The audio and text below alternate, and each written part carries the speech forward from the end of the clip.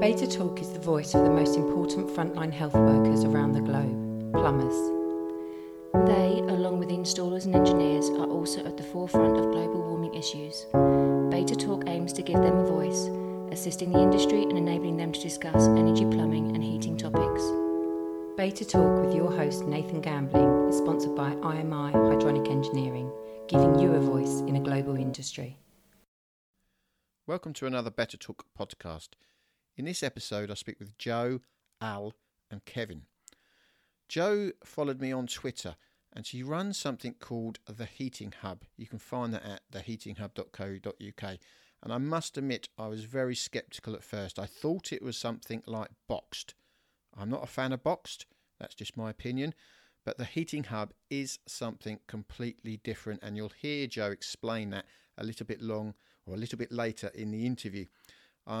Also joined with Joe was Kevin and Al, and all three of them came on the IMI training that we held down at the Guildford Gas Centre, and they were all amazed about what they learned and also amazed about what they didn't already know. It's a great episode, this. Hope you enjoy it. So how did you get into this industry, Al? Me, to be honest, it was actually a time in my life where I didn't really know what I was doing. I didn't really have a lot of guidance growing up, and I was sort of trying to find my way in life and find out what I was good at and what I wasn't good at, basically. And it was probably my granddad more than anybody that actually sat down and had a chat with me about what to do, and based on his own life experience. Because my granddad actually had plans to be an engineer. He came from the West Indies as a young man, and he was actually sent here to study and become a sort of like a mechanical engineer. Yeah. But unfortunately, he met his missus quite young in life, and that took him in a different direction, so it never happened. And I think in some ways he wanted probably some of his, progeny, whether it be children or grandchildren, to perhaps take up the mantle that he never actually fulfilled. Yeah. And I think he saw that in me, and he sort of guided me sort of towards this industry. But I always knew that I was quite good with my hands, but I just didn't know what I could put my hands to. So I was about 20 really, and then I actually thought, you know what? If I carry on doing what I'm doing, which was not a lot, I was just working in the shop, to be honest, just in retail. I'd done college, I'd done a BTEC in computing, but I never found my way into that because I used to get bored sitting behind a desk. So I knew that an office job wasn't for me. Even though I was always clued up academically, it just wasn't the route. I felt that hands-on would be better for me. So I've got a loud voice anyway, so hopefully it'll get through. So yeah, basically, long story short, that was my way in. Did you go to an evening class? How did you do any training, or did you just go straight with someone and learn from someone? Well, I did manage to get some hands-on, but basically what I did first of all was the full-time level 2 technical certificate plumbing, whatever it was called at the time. Yeah, plumbing level 2 technical sitting guilds 618, 6129. 6129. Good memory, that. Did that for a year. Most people were on that and didn't even know the number. No, I do remember it, because when I had to do the top-up to get the MVQ, it was 6189, I think, to get the full MVQ. So I basically did that. Got some work experience with a family friend who happens to be a heating engineer, and that's how I found my way in, basically. And 10 years next year since I've been doing this, and never looked back, really. And you see, because obviously I was watching some of you in the training, the IMI training going on, and you looked like you were really sort of like into it and loved sort of still learning. Oh yeah, definitely. I mean, as I say, it's 9 years this year, 10 years next year, and I still feel like I've barely scratched the surface. And I come to sessions like this today and I feel like I absolutely know nothing. I feel like I'm doing my apprenticeship all over again. But that's the great thing, is this industry, it always keeps you on your toes. It always has something more to teach you. There's always something more to learn, and you can never get bored being. What did you think? What did you think of the training, the IMI training? It was great. If they could do to take in at once, but it was, you could tell it was, If there's something you could say was good about it, and then there was something you could say they could do something better, what would that be? Just to put you on the spot. Yeah. What was the main thing you took away from it today, do you think? What was something that thought, God, crikey, yeah, that really makes sort of sense now? Was there something like that? We tend to overdo a lot of the work we put in people's homes. As was mentioned earlier, we oversize too much. We basically go overboard more than we should, thinking that we're doing everything right, which, is probably well-intentioned what we do, but it's based on quite sort of old information that has since been, updated, and we need to sort of get more up to date now, I think, as engineers, and come more to terms with the way things should be done now. because there is a science involved in our industry, isn't it? And I think gets overlooked. I think that's been, and I'm going to blame industry. You know, we've got a massive boiler industry. When I first started, we were working with Delta 11 systems and Delta 11 boilers. Now we have Delta 20 boilers, and we're putting them onto Delta 11 systems. And in between, someone's forgot to say, well, hello, you know, there's a system change needed as well. And obviously the boiler industry probably could have done a little bit more with that, couldn't I think with a lot of professions, I know it's a trade, not a profession, but it still has the same amount of technical input and learning. And you have CPD, don't you? You have continued professional development. You're required to do 15 hours a year and log it with your professional body, which would be Gas Safe. So I think there is room for that, because knowledge is outdated so quickly, and in any other profession you'd be required to try and keep up with those changes once you leave university or leave college. That's right, yeah. Coming to you, Joe. So how did you get into industry, Joe? I fell into industry. My ex-husband was a heating engineer, still a heating engineer, a really good one, and we set up a business about 10 years ago. For me, it wasn't really about the product, it was about running a business. It was something I already had a kind of appetite to do. We got into gas boilers because he was gas. We got into wood-burning stoves. We both had an appetite for learning, so we moved into lots of different areas. We did biomass boilers, did some heat pumps. So that business I sold a year ago, but I kept my website from it, which is why I'm still kind of knocking around the industry, really. And well, in some ways venturing out for the first time, because I just lived in my little Rochester showroom running a small heating business, and I didn't have a lot of interaction with the industry. It's sort of now that... So you run something called the Heating Hub, don't you? Just explain what that is. I guess it's a consumer website, because over the years on my old company website, I just used to write about boilers, heating, prices, things that consumers I felt were interested in, they were curious about, wanted information about, wasn't really available in the market. Not a lot of impartiality, I guess, in the information in the market. And over time that attracted visitors in hundreds and then thousands. And then at some point I had a business partner come into my business and say, well, that looks like fun, what are you going to do with it? So we converted it to a standalone business. So when I sold my business, I just kept the website and turned it into this consumer. So I've added content and keep adding content. I'm really trying to provide a kind of logical step through of what it is to buy a boiler or own a boiler or renew it or change boiler type, you know, all those sort of things that you consider for a very short space of time as a homeowner, or and talk people through it in a reasonably detailed way and in an accurate way. So you're sort of trying to educate the consumer a little bit about our industry. I think so, to the extent they want to know about it for that short space of time. And for anyone, if you're buying a car, if you're buying a fridge, buying a washing machine, actually you don't know lots of things about that. It's complete. And if you think about, I mean, it's easy for us because our heads are in boilers, but if you step outside as a consumer, it's quite difficult to get to the truth of that market, isn't it? And I think that's what I wanted to do with my website, to bring all the products together, compare them on the same page, look at the prices, look at the quality, just do a lot of the legwork that you would do as a consumer when you're buying something as expensive as a boiler. True. What is so you were on the IML training today? Yeah. If I was to ask you the same question I asked Al, if there was something that really you've come away from today that you found sort of inspirational, or you found sort of real good value from, what would that be?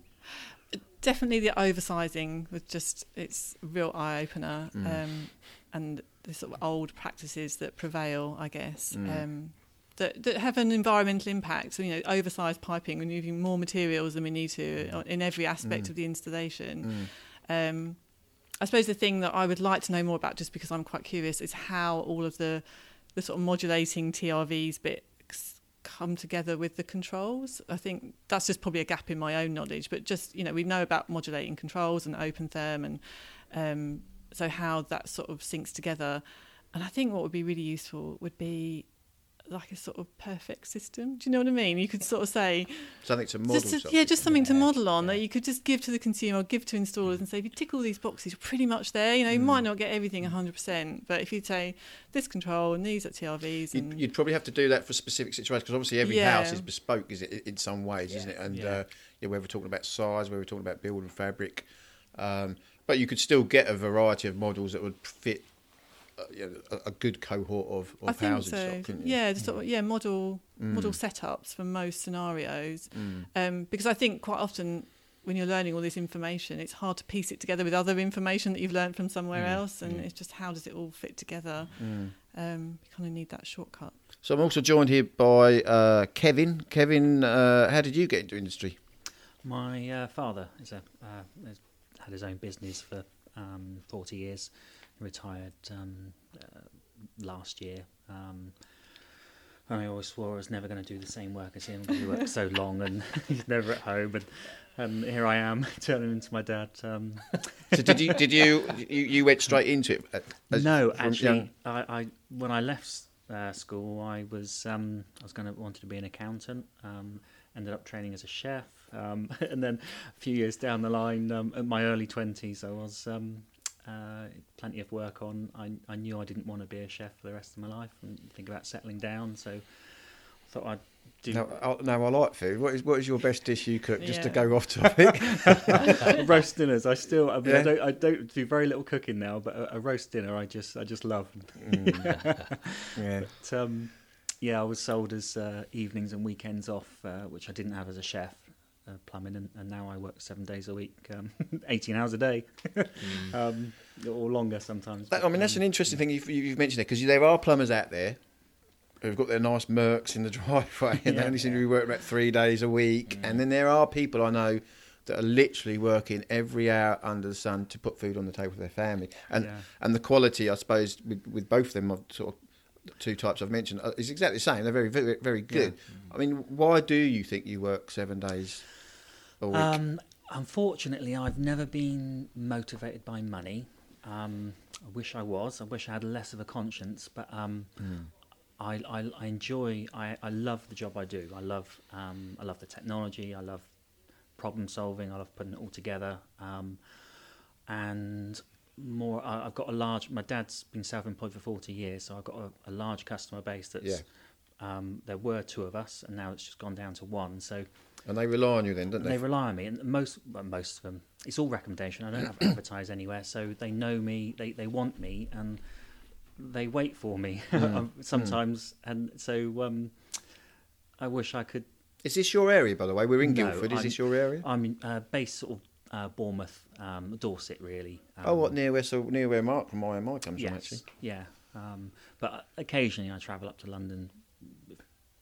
Customers I know have got places elsewhere that are worthwhile for them and me to go.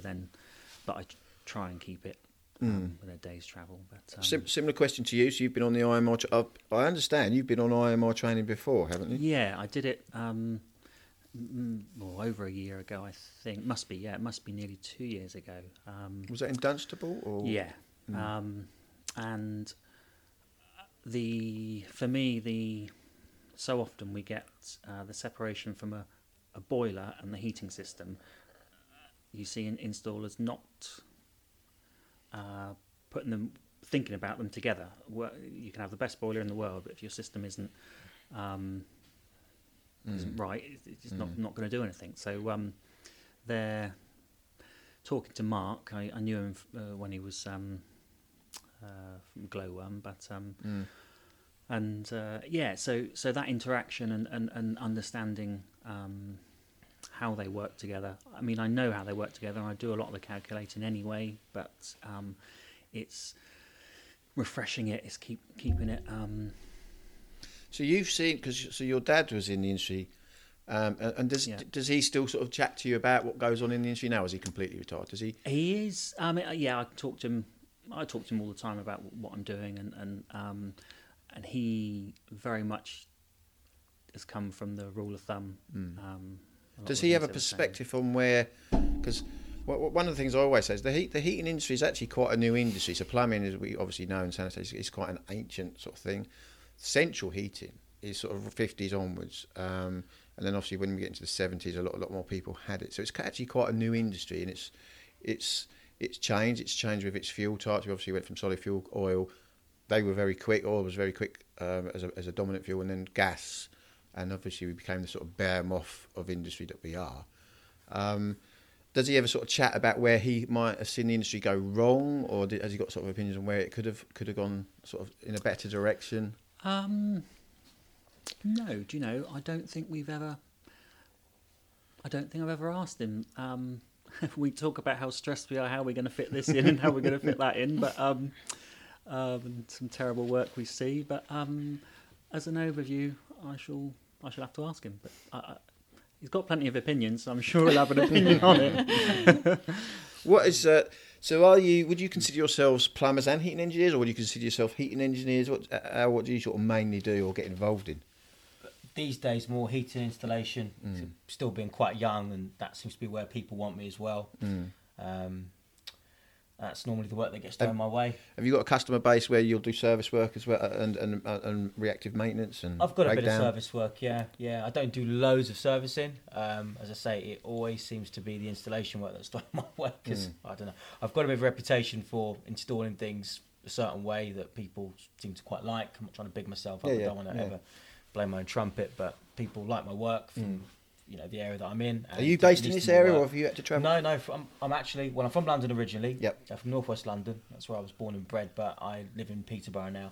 Oh, right, okay. So I'm up that way, so I'm quite a way away. Fen country, so not too far. Yeah, I mean, I grew up in East Anglia. I grew up near, kind of near Norwich, and I now live in sort of Ipswich. Norfolk. Yeah. So I know Peterborough. Always go there for my passport. Yeah, that's it. Exactly. Yeah. Well, so you like your installation work? I mean, I'm going to ask, have you got sort of certain components, boilers, manufacturers that you like to work with? I normally, if I'm allowed to say, stick to sort of Vaillant Group, so Vaillant and Glowworm, and occasionally the odd Baxi, maybe every now and then. Do you go down to their academies, the Vaillant academies? Yeah, I did the Glowworm. Because you'd go to the one at Cambridge, wouldn't you? Yeah, that's exactly where I went about a month ago. I did the energy commissioning and diagnostic courses. Last month sometime. And that was really good because I fit a lot of energy, so it was good to sort of run through, how they all work and how to set them up properly and all the rest of it. So Kev, have you got like a favourite? I mean, I'm allowed to ask you because it is a question that people. Have you got a favourite sort of boiler manufacturer you work with? Well, Wiesmann, Worcester, and Intergas, really where I, and I don't have a favourite. It depends on the job. Yes, I like them all. I know my way around all three. So depending on the job and the customer, I'll choose between those. And I presume you're part of their schemes, their accredited schemes, are you? Yes, yes, I am actually. Yes, on all three of them. Yes. Because Joe, you're on your website. You have a system, don't you, where you've got installers, and they're all accredited with a particular manufacturer, or they have to be accredited, don't they, with a manufacturer to be on your site. Is that right? Yeah, we just try and look for companies that go beyond their gas safe accreditation and show that they are learning and know the products they're fitting. So a criteria for membership is to be accredited with at least one manufacturer, and not least of all because they can quite often offer the extended warranty. So for consumers, it's a better package. So you're in a good position. Obviously, you're quite connected to quite a few companies now, aren't you? Yeah. You already have ascertained that they're a certain tier of knowledge. Yes. They're prepared to go to a boiler company and do the accreditation and courses. And I mean, you're in a good position to pinpoint them or signpost them to something like IMI training, aren't you, and hydronics training? Because I'm sure you'll all agree, it's a lot of, I come from because we do teach hydronics at level 3, and we teach system design. Did you see Rob's training this morning? Did Rob Beres do some heat loss calculation training? So we do that at level 3 standard, and unfortunately, you're teaching it to apprentices. And why wouldn't it go in one ear and out the other? Because they know they're going back to people they work with that don't do this anymore. Yeah, that's right. And so that's been a problem. We teach them. And we teach, I mean, to be fair to the sort of awarding bodies, it's quite an extensive, they have to do a project, a heat loss project, and it sort of can go on a number of sort of days or weeks sometimes. And it's like I say, it's quite soul destroying because you just know they're going out to companies, some of them who literally just put a boiler on the wall, they take one off and put another one on. Job done. That is it. And it's, as we are all learning, there's so much more to this industry. I don't think some people blame engineers for not updating their knowledge. I don't tend to do that because you can be complacent, but I think our industry, big industry with lots of money, lots of resources, should have made better decisions back a couple of decades ago to inspire people to do this kind of training. It's an engineering industry, Yes. and we turned it into an industry. I mean, some people talk to me about this term installer. Actually, it's the term installer kind of sort of gives you the image. You just go there and install something and walk away. Yeah. I get told off for calling people engineers who haven't had degrees. Yeah. There's a whole debate around that. What is an engineer? What isn't an engineer? It's a very technical industry, and I think our industry could have done a lot better way back of driving that forward. What is so? You're a sole person band, are you, Kevin? Yeah. Would you ever think about taking an apprentice on? I've thought about it a lot over the last few years, and finding somebody. I talked to my dad a lot about that because he's had apprentices over the years, and having someone that I can trust in someone's house. Not just to be presentable, to be polite, and I know that's a skill you have to practice, but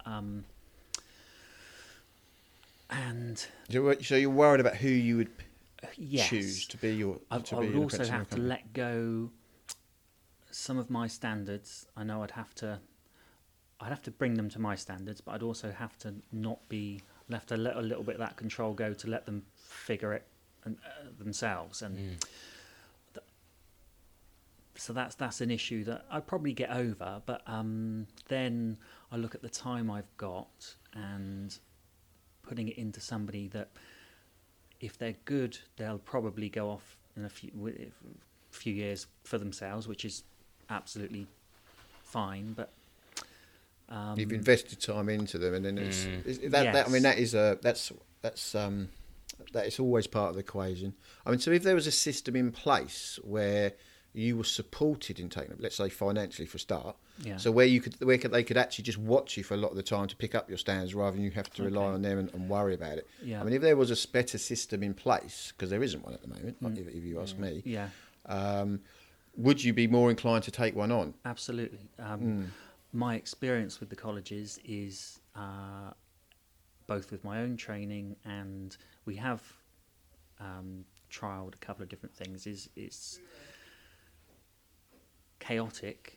They haven't got a lot of the colleges haven't got the staff to actually train properly anyway. I know when I was doing my training, they kept bringing people in that retired and weren't really that interested in doing the work. Big problem. So I'm probably, affiliated with maybe 6-7 agencies, and I'm probably getting 3 emails off each of them a day at the moment, because obviously we've just signed up the whole new cohort across the UK of plumbing students, and loads of colleges across the country are short of lecturers. But I could go into a whole debate about that. And essentially we're letting students down. Because they're going to colleges that are under-resourced, understaffed, and right from the word go, we're letting them down. Alan, would it be something you consider taking on an apprentice? Are you at that stage yet, do you think? Not personally yet, no. I still feel like I've got more learning to do. I want to spend a few more years out there just getting myself a bit more, up to speed. I mean, not that I'm not already sort of up to speed enough to take someone on, because I probably could, but I still feel like I've got more work to do and more to learn, which is why I do a little bit of work with a commercial heating engineer as well, and he's sort of helping to take me to the sort of the next level of my. And you do that literally just sort of learn about a bit more. Yeah, that's what I'm interested in doing right now. Just keep learning, just learn as much as I can, and then when I feel perhaps able enough, then at least then when that apprentice comes on board, he's going to have more he can take from me. Whereas at this stage, I just feel I could just do with a bit more time to, get more knowledge and experience. Do you guys use social media at all? I mean, because I know Joe does. I mean, and I do, and lots of people are learning off it. There are Definitely. some negatives. I mean, people will worry about certain platforms there's arguments, bitchiness, and stuff like that, or egotism, whatever. But underneath, there's a great sort of level. There's a lot of learning going on. People are picking up tips, hints off of each other, stuff they never knew. They're forming sort of cohesive sort of groups where they can exchange information. Are either of you on social media then? I'm not. I'm not. Last time I did the course, they talked about Twitter, and I did sign up to an account, and for a few weeks, exactly what you said, I didn't actually use it, but I looked at a lot of different just pictures of other people's work, and I found that brilliant because, as I was saying earlier, it can be really quite isolating, which is why it's important to come on these courses. But so that can, I definitely found that useful. But then as time again, I don't really understand Twitter and. It's a shame because I think you both show a lot of respect for your industry, and Yeah, I think that's where it falls down, where people don't show respect for how much they don't know and how many skills they don't have. But I think if you're always willing to learn, and I've certainly found Twitter this time around. This is the second time I've done Twitter because I did it through my own business, but I'm much more in the community. It's just surprising how many people are showing that respect, are looking to each other to learn. And I think if you participate in that, it's quite natural. And I think if you treat it like a WhatsApp group, you kind of just people you don't know, then you kind of get it that it's just chit chat, isn't it? Something I've talked to, because I suppose, like I say, going back to like when I got on Twitter and I had this word lecturer, I don't even consider myself an engineer because I grew up with my dad and my granddad, and I really don't. My skill is in like knowing how people learn. That's kind of what I've studied. And I was talking to IMI today about. So, for instance, if IMI set up, so they've done some training today, and they know the particular people that have come on that training. If they were to set up a little group, that so you two were in that little group, and then they could keep pushing you some information. You could keep chatting about it. You can keep talking about what you've learned today, and then developing your knowledge. Would that be something that interested you, rather than going onto this big sort of wide world of Twitter and engaging with people you don't know? You've already got kind of a little mentor buddy system. You know each other now. You could chat about, did you really understand that? And then you exchange information, and because what we know within the field of education, and trust me, education is a very, very studied industry in its own right, because it's a $1 trillion industry worldwide. Most countries in the world educate. It's a very, very studied science, and there's a lot of stuff that they know how people learn. A lot of learning is attached to memory, so a lot of it's about how do you get it from working memory into long-term memory, and then get it out of long-term memory. Retrieval is a big thing. And there's a lot of science about how we do that. And one of the things I talk to industry about is they're all passionate about training. I'd see a lot of training going on, and the person sort of directing it or instructing it, very, very knowledgeable. But there's no what I call visible learning going on. So if I went to that instructor and I said, so what did Joe learn today? What did Kevin learn exactly today? What did Al learn but didn't particularly know? And they won't be able to answer me. Now, within the field of education, if you get that, and you know where every individual is with their learning, then you know how to develop their learning. And you need to know, and that's where we're going wrong. And that's, we've got people like, so within the heat pump industry, we're going to have to get that right. If that goes wrong, because everyone wants heat pumps, that's going to be a big, there's going to be a lot of trouble. So I am sort of talking to them about that, how we can get that training 21st century, basically, because we're kind of still training like the Victorian way. You have someone chatting to you, they might have, instead of a chalkboard now, they've got slides, they might have 3D images, they might have holographic images, but basically you're getting instruction, you have learnt something, off you go, but they don't know what you've learned. And that's not 21st century learning. Is that the same as primary school education, or are they doing that and it's not transferring? Well, or is it a bit? Ironically, we've got some. This country's got some of the best educational psychologists in the world. What the knowledge we have doesn't always translate to what goes on in primary, secondary, and further education and higher education, even though we know this knowledge. Because unfortunately, education is a business model. So usually, as you'll find with colleges, it always equates to numbers. So some of the knowledge we know about learning does go out the window. Not in some private schools, obviously, get it right. However, within industry, and I've always said to manufacturers, you could really get this right. Don't rely on, you could really get this right. Instead of marketing yourself on product and benefits and features, if you were to market yourself with purpose and really got behind top-notch training, you'd make a killing, because people would think, wow, they're really doing some really, really good training, and you will become loyal with them, not because they've got great merchandise, but because they're giving you some good, purposeful, instruction. And I think that's where it should go. I think it is where it is going, and I'm trying to sort of encourage that, because we need to do it quickly. But I am very interested. That's why I might work with me, and we're sort of thinking of ways we can sort of make training better. Joe, what is you've got this website, and I'm quite intrigued by your website. when I come across it, I must admit, I'll hold my hands up. I thought it was just another site like Box. It was just selling boilers to consumers. I don't agree with that. I don't.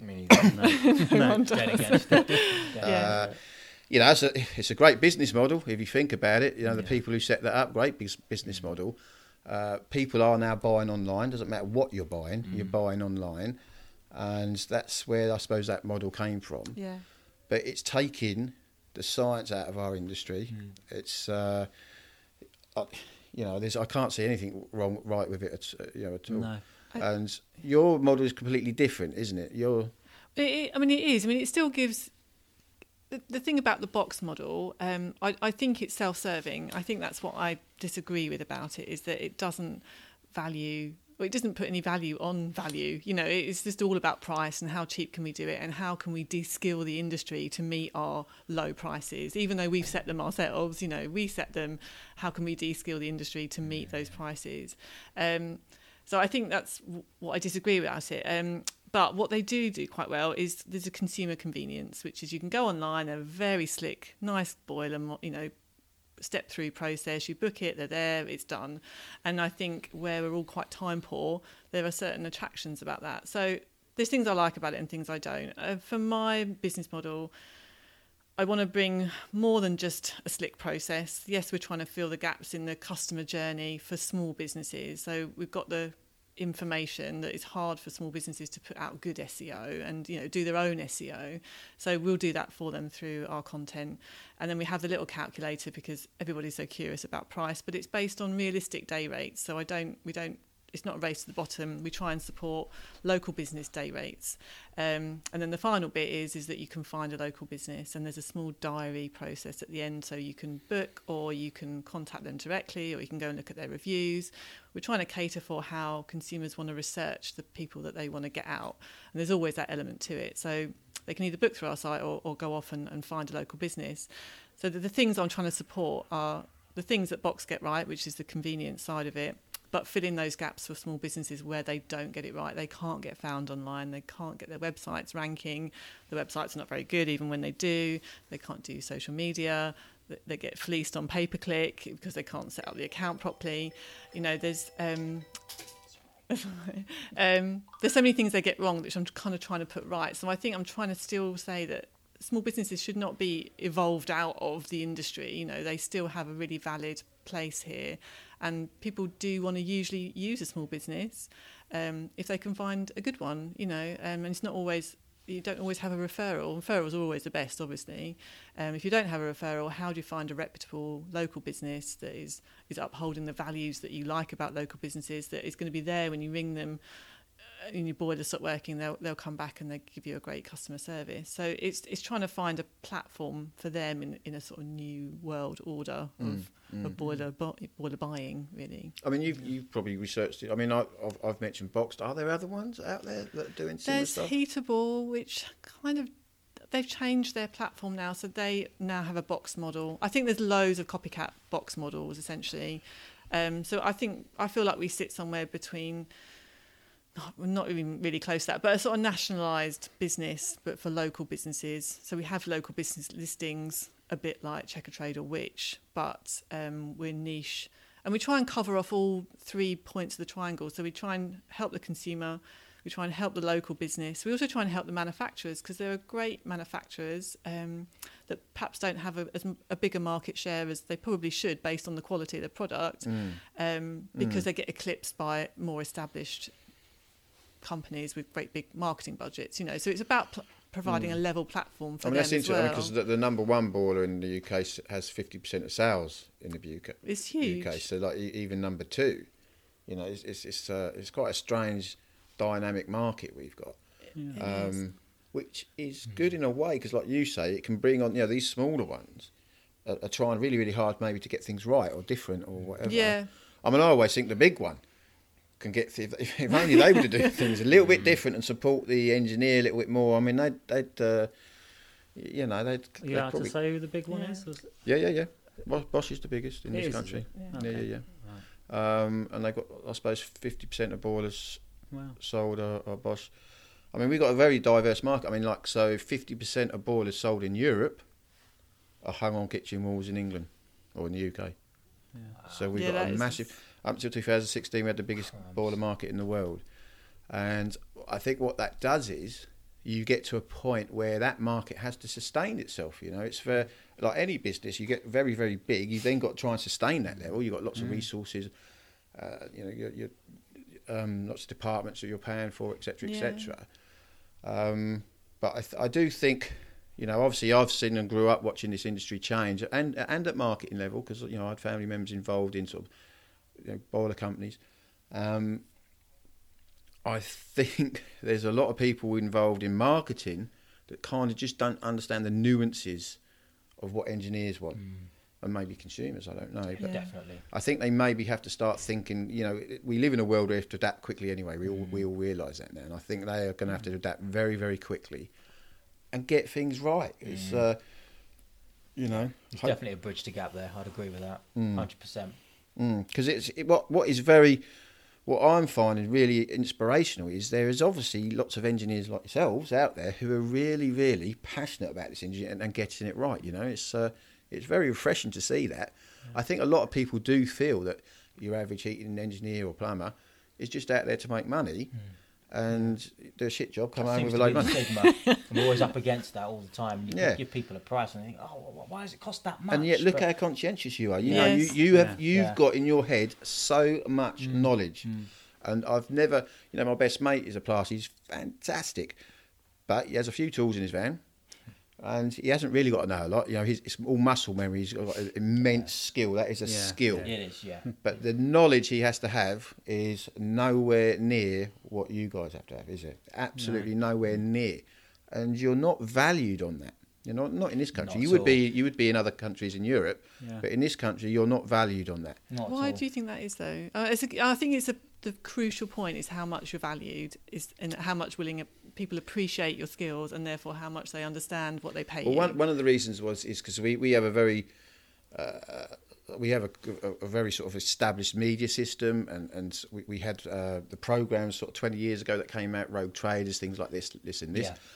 and plumbing. Now someone's actually worked out that them types of programs, something like 80% featured plumbers, because there's a lot to go wrong. Yeah. Now that thin slice, or whether it's a cowboy element or whether it's what I would call sort of unconscious incompetence, they don't actually know they're rubbish. But they're not out and out cowboys. They just don't know that they are rubbish. And it's There is a massive skills gap between good and bad. And I would, in my experience, I would say the smaller one-man bands tend to be a little bit more invested in their customers' house and home, appreciate it. And when you haven't got that connect from what you're earning in your business and what you're actually doing, you can be a plumbing in someone's house, but you're on a wage from somebody else or pressure from somebody else to get that finished, then that gives you the motivations for doing the work and the finished product are very different. So I don't know if that was clear in my head. so. What you're saying? Are you saying with like a small business that maybe employs 5 or 6 people? Them individuals doing work may feel a bit under pressure not to maybe do as whether it from a one-man band who they're working in that house because the customer wants them in that house. They trust them, and at the end of the day, they've got to when they walk away, customer's going to be happy with them. But a larger company, because it's their money, it's the installer's money and reputation and business going forward. It's all on that one job. It is. Whereas a national company, or even a larger company that employs people that, if they're paid their salary anyway, whether they do a good job or not, if they do a quick job, they might be praised for being in and out. You know, that's a good day's work. They can get on with something else. They can earn more money for the company, but it doesn't necessarily mean that a good job has been done for the customer, if you see what I mean. I mean, that's an interesting view, because because Joe, I think some of the people on your site or affiliated with your site, they are these small companies that maybe have 6, or do you have sole traders as well? Or We have a few, I call them high volumes sole traders if they're fitting a lot of boilers, but they have to maintain a decent price, because what we don't want to do is put 3 companies in the same postcode and one is a sole trader and they can just naturally charge a lot less, or do charge. So there's 1 or 2, but mostly they're small businesses. There's at least 2 qualified engineers up to, and there's a few at sort of 18, but I'd say they were the biggest. But we're still looking for that kind of quality and conscientiousness from the business owner to be on the site. And I think, going back to a point you were talking about earlier, I have this position where we have a lot of companies, and actually we talked about what the model wants to be for the market, but we also want to talk about what it can be for the members. And I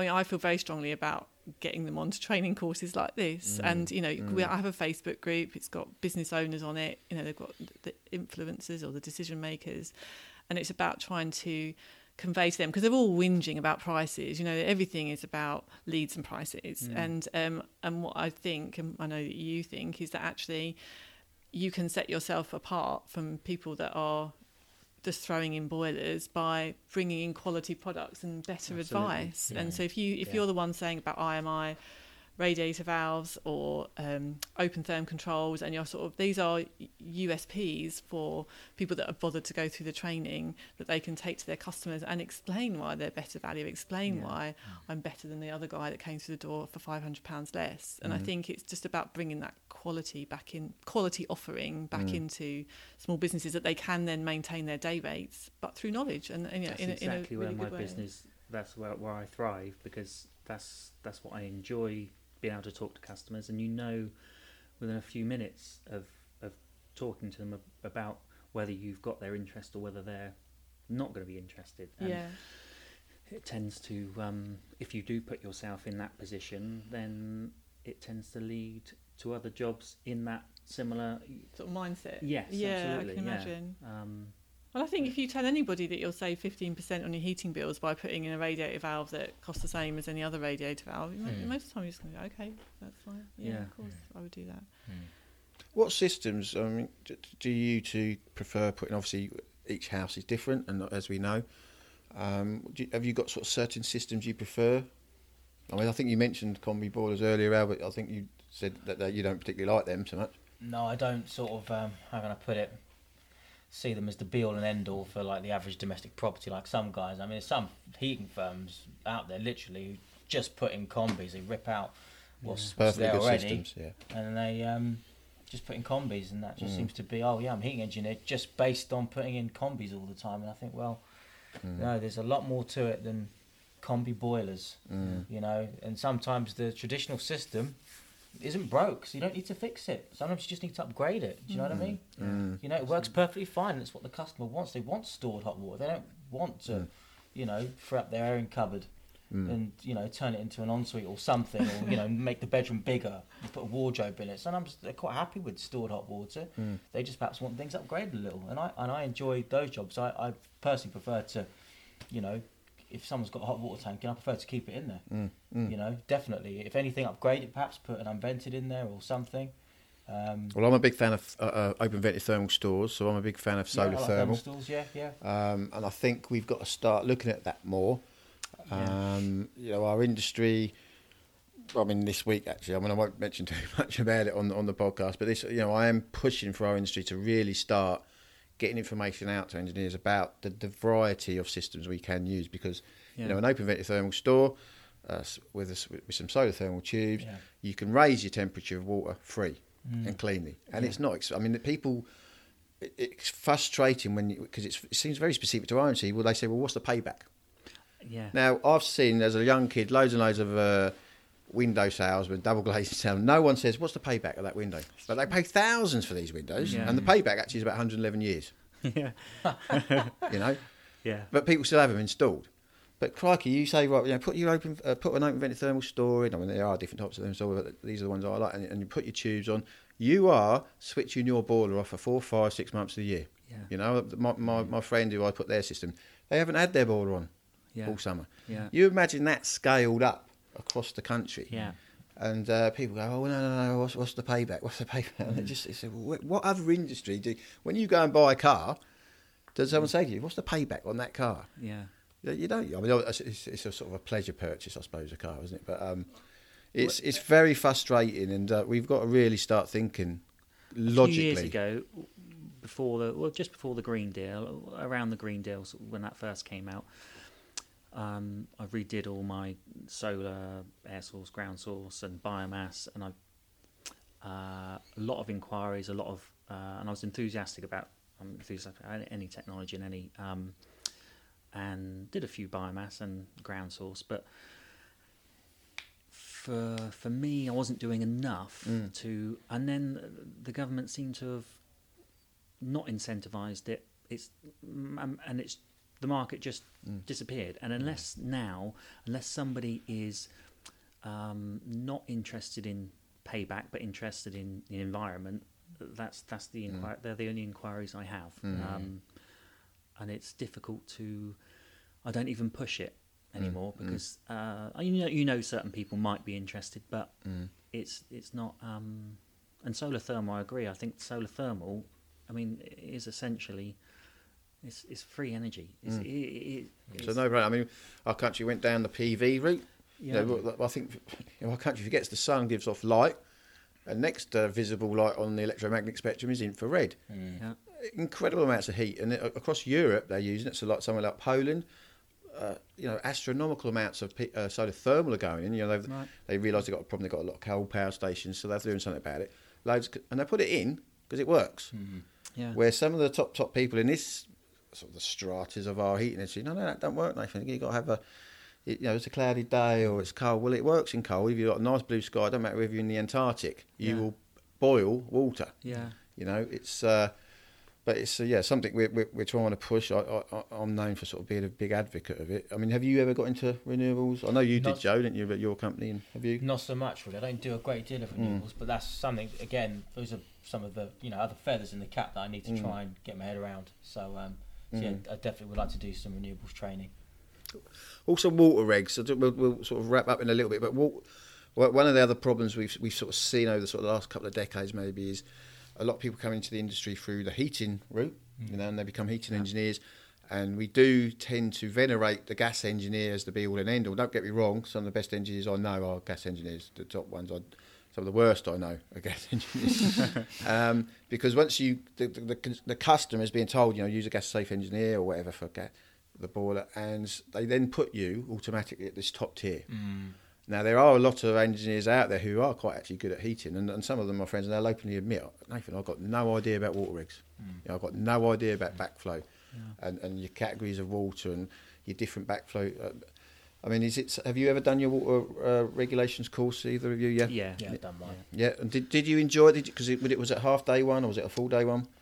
Near enough a day, I think. By the time you sort of had a few teas and coffees and chats, you're there near enough a day. So yeah, it wasn't an inspiring course. It was quite a boring one, if I'm honest. But again, as plumbers, heating engineers, whatever, gas engineers, there is a massive scope of what we cover, and you may, and you just, whilst you're there, you just naturally get involved in it in all aspects, really, and you can take that as far as you like. You can, you can just keep going with your the scope of until it gets to the point where you're not doing enough of one thing to be. And then you have to bring it back in again. That's how I feel about the variety, because you've got to have a good electrical knowledge as well. Yeah, it's true. You can't fault find on a heating system without knowing how it's wired. And I know a lot of guys don't do their own wiring. So so how can they maintain their own systems?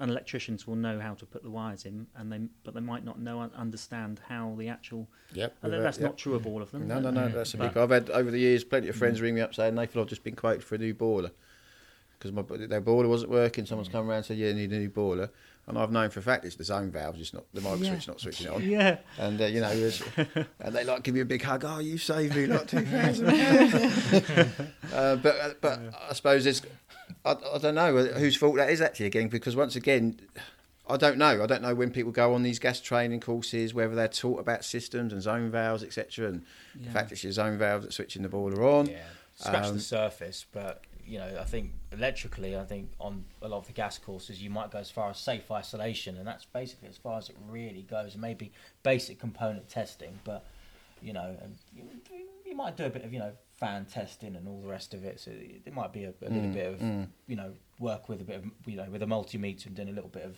basic electrical fault finding, but it's never covered any great detail. I know Baxi do a good.